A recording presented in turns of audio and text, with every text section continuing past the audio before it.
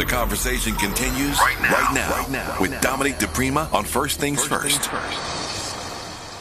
It does, and 800-920-1580, that's the number to call if you have something to say about it. Former First Lady Rosalind Carter was honored by her family, her friends, all the First Ladies who are still living, the presidents, and even her husband, Jimmy Carter, who was in very poor health, was there. He was 99 years old that day, and paying tribute to her. It was definitely a send-off meant for a dignitary of the highest stature, and it was televised throughout the world, especially throughout the United States. 3 days of events celebrating Rosalind Carter, not just as the wife of a president or a first lady, but as a humanitarian, a trailblazer, and an outspoken woman, which we take for granted now, but certainly over the course of her lifetime was something unusual and opening doors for many people in the political sphere and others. Bill Clinton was there, Hillary Clinton was there, Melania Trump, Michelle Obama, Laura Bush, Kamala Harris, and more, all paying tribute to the former First Lady. So rest in peace to Rosalind Carter. Those three Palestinian men, they're college students actually, who were shot. The suspect, Jason Eaton, is pleading not guilty to attempted murder. And the debate continues over whether or not these are hate crimes. Of course, that's a technical definition, and there are certain legal standards. We've been asked not to jump to conclusions about this, but it seems highly likely that it was a hate crime. There are three men, all 20 years old, on a holiday break for Thanksgiving, and they were wearing the keffiyehs, which is that traditional Palestinian scarf, speaking Arabic and English, walking and talking when they're confronted by a white man with a gun who allegedly said, "I've been waiting for you." He fired at least 4 rounds without saying anything else and then ran away. So this is pretty serious. And I think in the climate that we're in right now, it is very incendiary. The FBI says that we have to be mindful, aware of potential attacks by homegrown violent extremists. Yesterday, we were talking about what's going on in Ireland with these riots, these really racial riots that are going on. Anti-immigrant is what they'll be framed as in the media. But if you think about it, those immigrants are Black people from Africa and Arab people from throughout the Arab world. Here in the U.S., we've heard so much talk about a spike in anti-Semitic attacks and also anti-Muslim attacks. This is terrible, but it's also part of something that was going on before the outbreak of violence in the Middle East. We saw the rise of hate crimes really linked to the Trump presidency, and particularly targeting African Americans, Jewish Americans, and the LGBTQ community. Those are the ones that have seen the biggest jump, along with, of course, anti-Asian hate. And the reason for that is pretty easily traceable to the 45th president.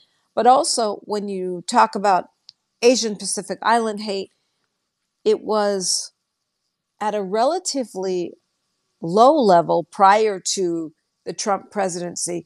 So the doubling and tripling of these terrible incidents is still resulting in a much smaller total number of humans being attacked than what we see against Black folks. And sadly, the default continues to be attacks on Black Americans. And again, this is not the oppression Olympics, who has it harder than whom. I say that to put it in perspective because I feel like there's something wrong with the high levels of attacks on Black people being considered the norm, the default. Basically, what it shows us is that hate against Black Americans is normalized in this country, not in need of comment. Every time these reports come out and we get a headline, it is a terrible jump in AAPI hate, or a terrible jump in anti Semitism or anti Muslim hate. And we know that these things are driven by what's going on in the news, what's going on in the world. So, of course, it's natural to focus on that. But why is it also not a headline that for the 4 millionth time in a row, for the consecutive forever report, Black people are once again the number one victims of these attacks? I say all that to say that we need to be mindful of this trend in relationship to Palestinians, Muslim people, anti Semitic attacks, but also in relation to the direction our country has been going since y'all, not us, probably KBLA delegation, but maybe some, elected he who shall not be named, the 45th president.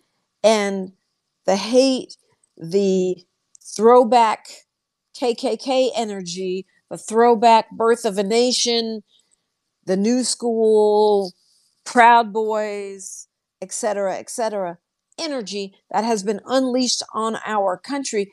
And now is really a worldwide phenomenon when you see the rise of these fake populist far right extremists in places like Brazil and Hungary. That is the Trump model.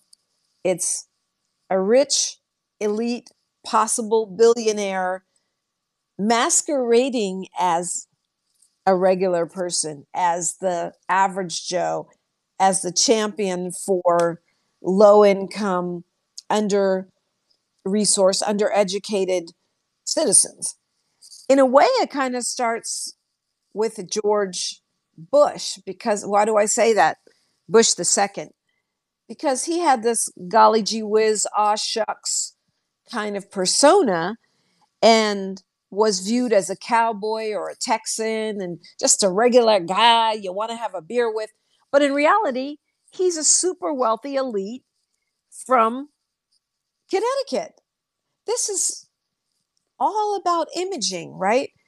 The people who are actually standing up for under-resourced people are being labeled as elites.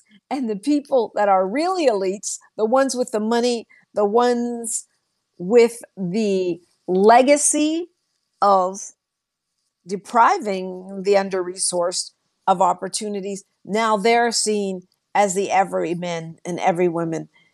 And I think this is where, looking at the situation we find ourselves in now with these attacks and the polarization in our country really needs to be dealt with at the root, right? Not just as each wave of hate comes across our desks, across our screens, where we're going, oh no, they're attacking Asians, they're attacking Jewish people, they're attacking Muslims. But how do we get to the root causes of this? How do we deal with the rise of fascism, white supremacy, and hate, which touches everyone, and putting it in perspective as the mothership of white supremacy, which is, in simple terms, anti-Blackness, and why we cannot allow that to become normalized. I've always found it strange that the FBI's warnings, repeated warnings, because we've had several reports by the FBI that the number one threat to U.S. national security, domestic security, is white supremacy. homegrown terror groups, right? And yet, no one seems to take that seriously. I mean, it's the FBI, for goodness sake. But yet, we don't see these big alarming reports on the rise in domestic terror, even though it's playing out before our very eyes. And that is what appears to be the case here with these three Palestinian students in the U.S. studying, at least one of them an American citizen, I think two, if I'm not mistaken, American citizens, stellar students, going about their business. And now,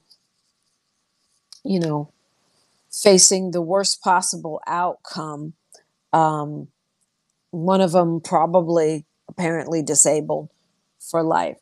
How do we undo this? How do we put the hate genie back in the bottle? Now, I know you could say to me, Dominique, this is not new. Our country was built on white supremacy, the genocide of First Nations folks, the enslavement of Black people. We do have a constitution that counted us 3/5 of a person. And we have steadily made progress. I think that's one thing I do agree with Dr. Taylor about from yesterday. If we pretend that we haven't moved forward, then we negate the work of all of the Black liberation fighters who have been working, and the progressives throughout history from every community have been struggling to get progress. So I'm not meaning to say there's no progress. And I think when you say, oh, well, white supremacy's always been around, that also could run the risk of us throwing up our hands, normalizing the conditions. We have had a relapse or a second, third, fourth coming of the intense white supremacist, fascist tendencies, and now they are spawning more and more domestic terrorists. Don't ask me, ask the FBI. I think we've got to look at redemption for people. I think we've got to look at education for people. And it's not just holding hands and singing kumbaya. That's why I say the root causes of this radicalization. In fact, maybe what's happening at X is a good sign for our movement away from normalizing hate. I'll tell you what I'm talking about after news, traffic, and sports. Some really interesting things going on right now at X that could point to possible solutions, possible movement away from this mindless, unfettered move toward white supremacy online and wherever it rears its ugly head. Perfect time to call me, KBLA Talk 1580. KBLA Talk 1580 is an intervention. When we come forward, includes you. KBLA Talk 1580, turning pain into power. We're not for everybody, but we're for everybody. You're listening to KBLA Talk 1580. So I was talking about X, Twitter. And Elon Musk has gotten himself in a whole bunch of trouble by supporting anti-Semitic theories, supporting those tweets.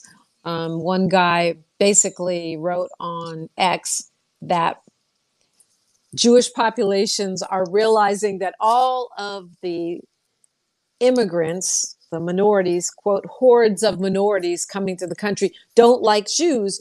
And in response, Elon Musk says, you've said the truth. And it goes on, it gets worse.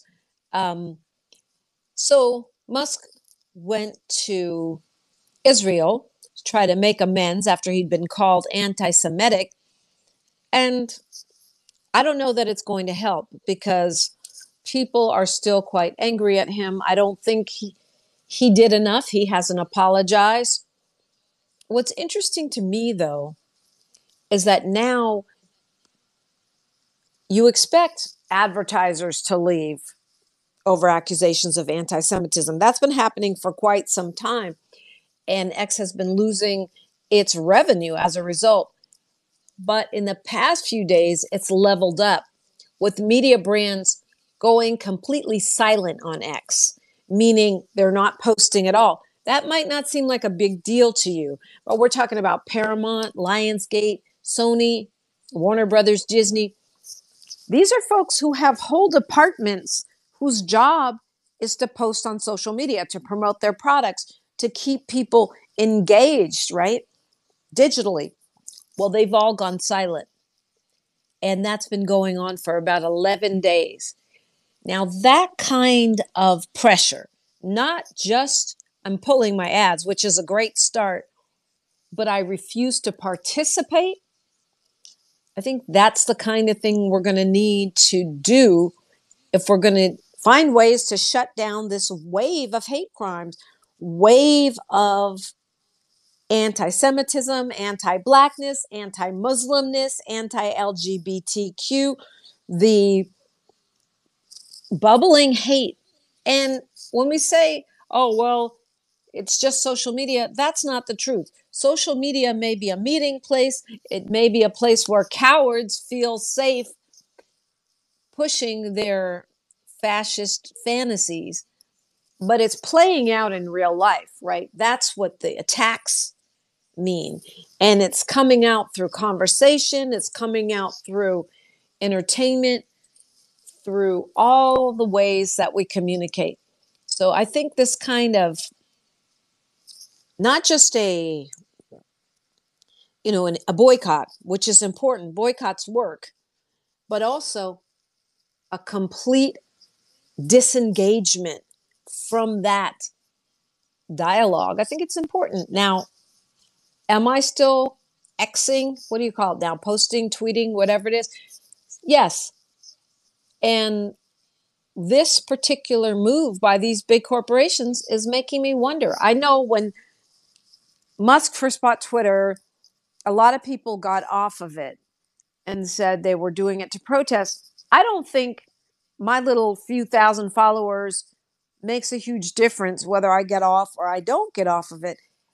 I have noticed that since Musk has taken over the platform, my followers have steadily declined.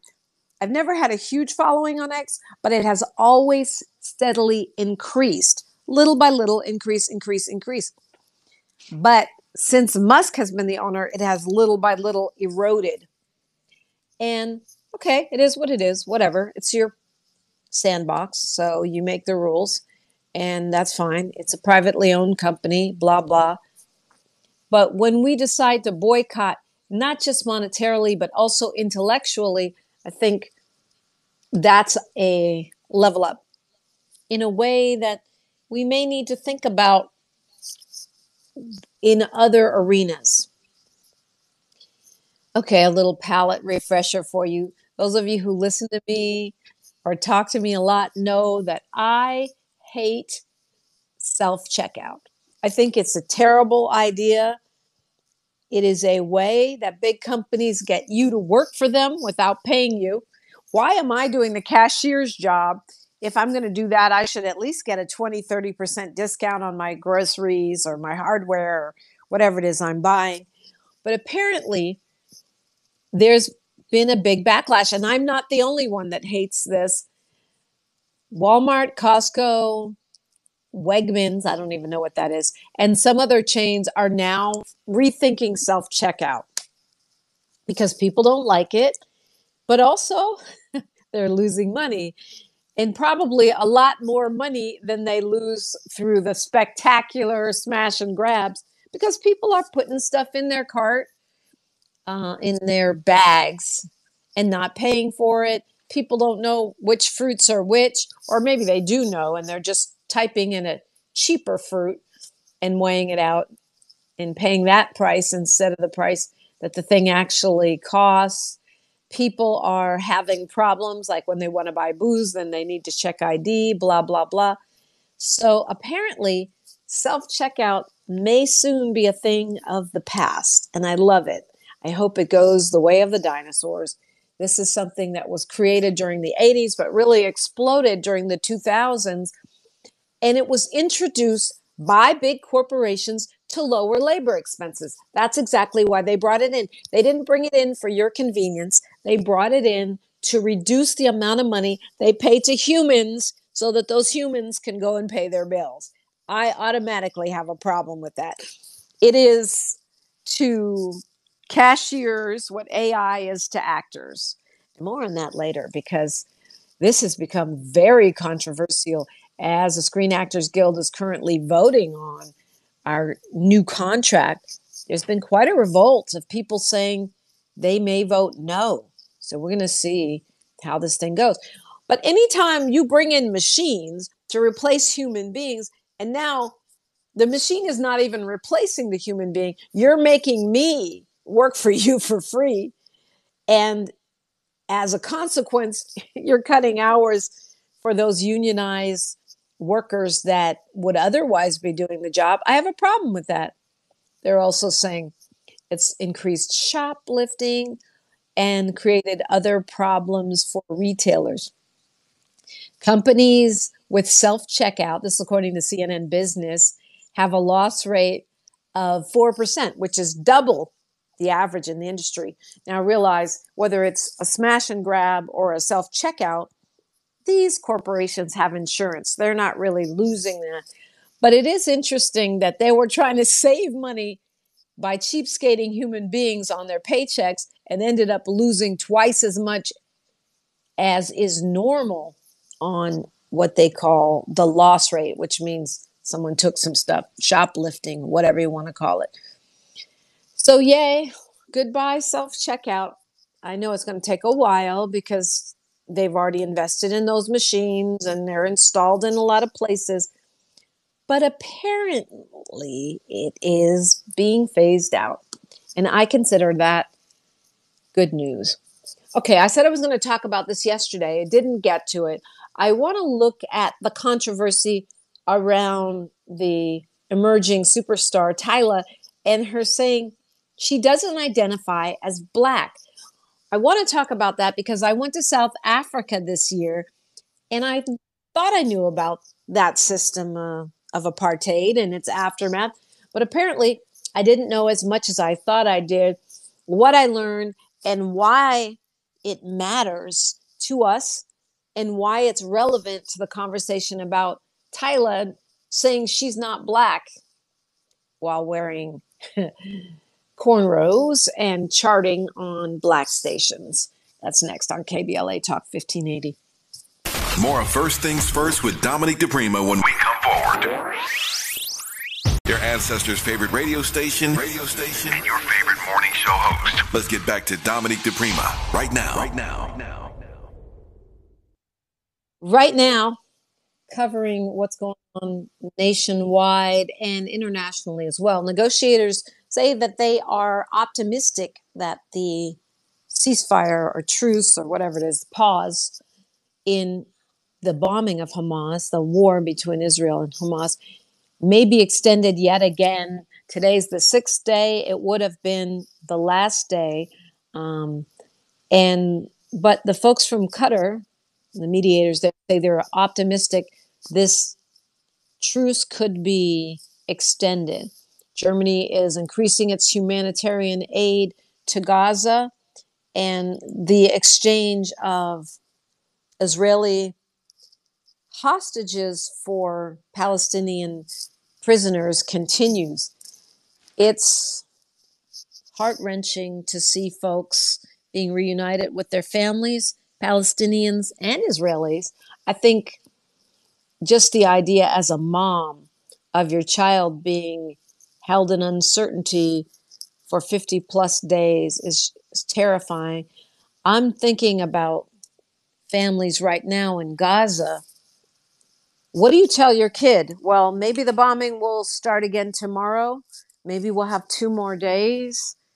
It seems like a level of stress and horror that most of us hopefully will never experience in our lives.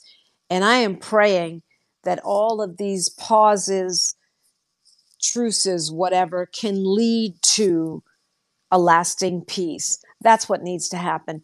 Total ceasefire with negotiation for a lasting peace. It's just terrible. Hamas has released 81 people over the first 5 days of that truce, mostly women and children. And Israel has freed 180 Palestinians from prison, mostly women and children. And so when you talk about releasing prisoners, it's very strange that so many of these are children, and many of them, most of them, have never been charged with a crime. They're being held without charges, something that, according to our legal system, is completely unacceptable, right?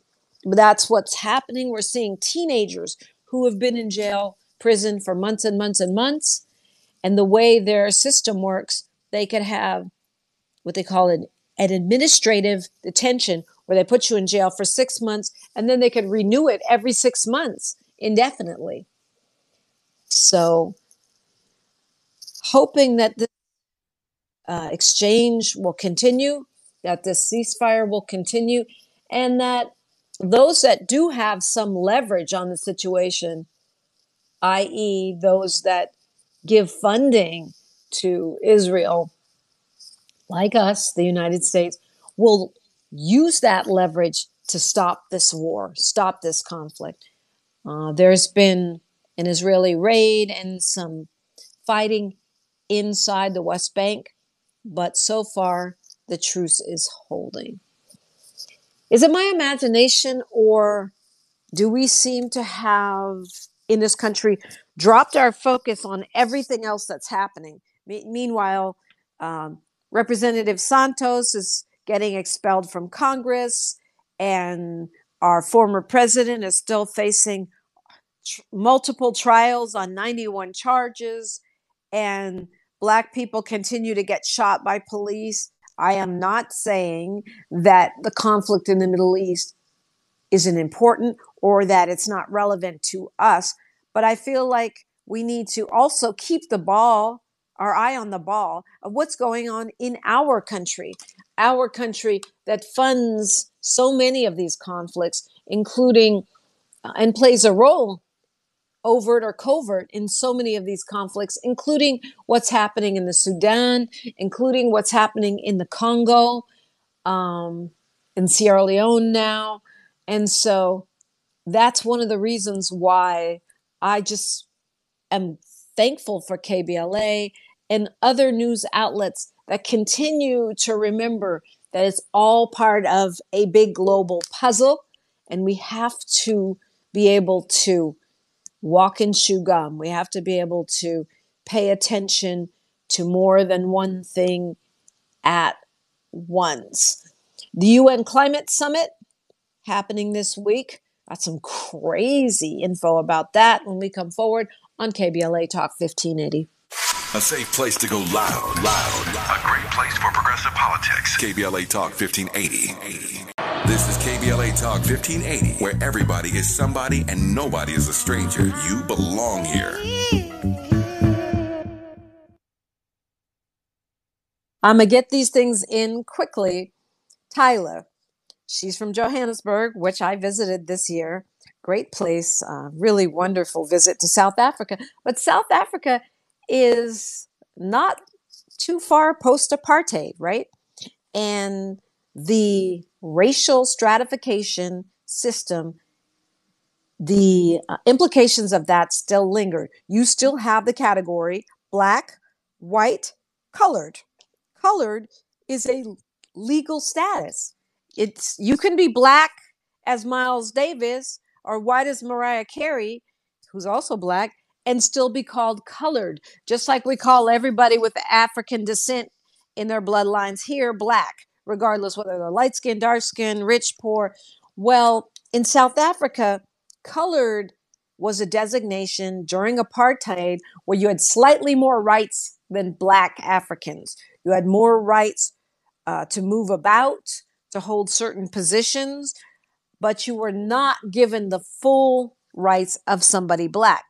After apartheid ended, supposedly, the people who were designated as colored, which includes people from India, people of mixed race in Africa, and dark-skinned Black people who got some kind of legal connections to get that designation of colored, they were given all of the privileges, or I shouldn't call them privilege, all of the repair that was supposed to be going to Black people. So all of the so-called affirmative action type programs were available to people considered colored as well as Black people. So colored people in South Africa post-apartheid kind of got the best of both worlds. For us, from a Western perspective, that needs to be abolished. I think it's more complicated than that, but I also believe that these are the vestiges of apartheid. And when we were there as a large group of Black folks from mostly South LA, the racism was palpable. It is not subtle. They have not shed apartheid in terms of their attitudes, in terms of their system. Yeah, the laws may be different, but the system and the social stratification remains. So, yeah, Tyla will probably never say she's Black, even though she benefits from the culture, even though she's accepted by us, their smash hit Water, and the way she looks, a beautiful girl, as being Black. But in South Africa, she'll take the privileges of being colored. Okay, I have to do this real quick. We'll talk more about it tomorrow. But the climate conference that's going on in Dubai right now is being led by Sultan Ahmad Al Jaber.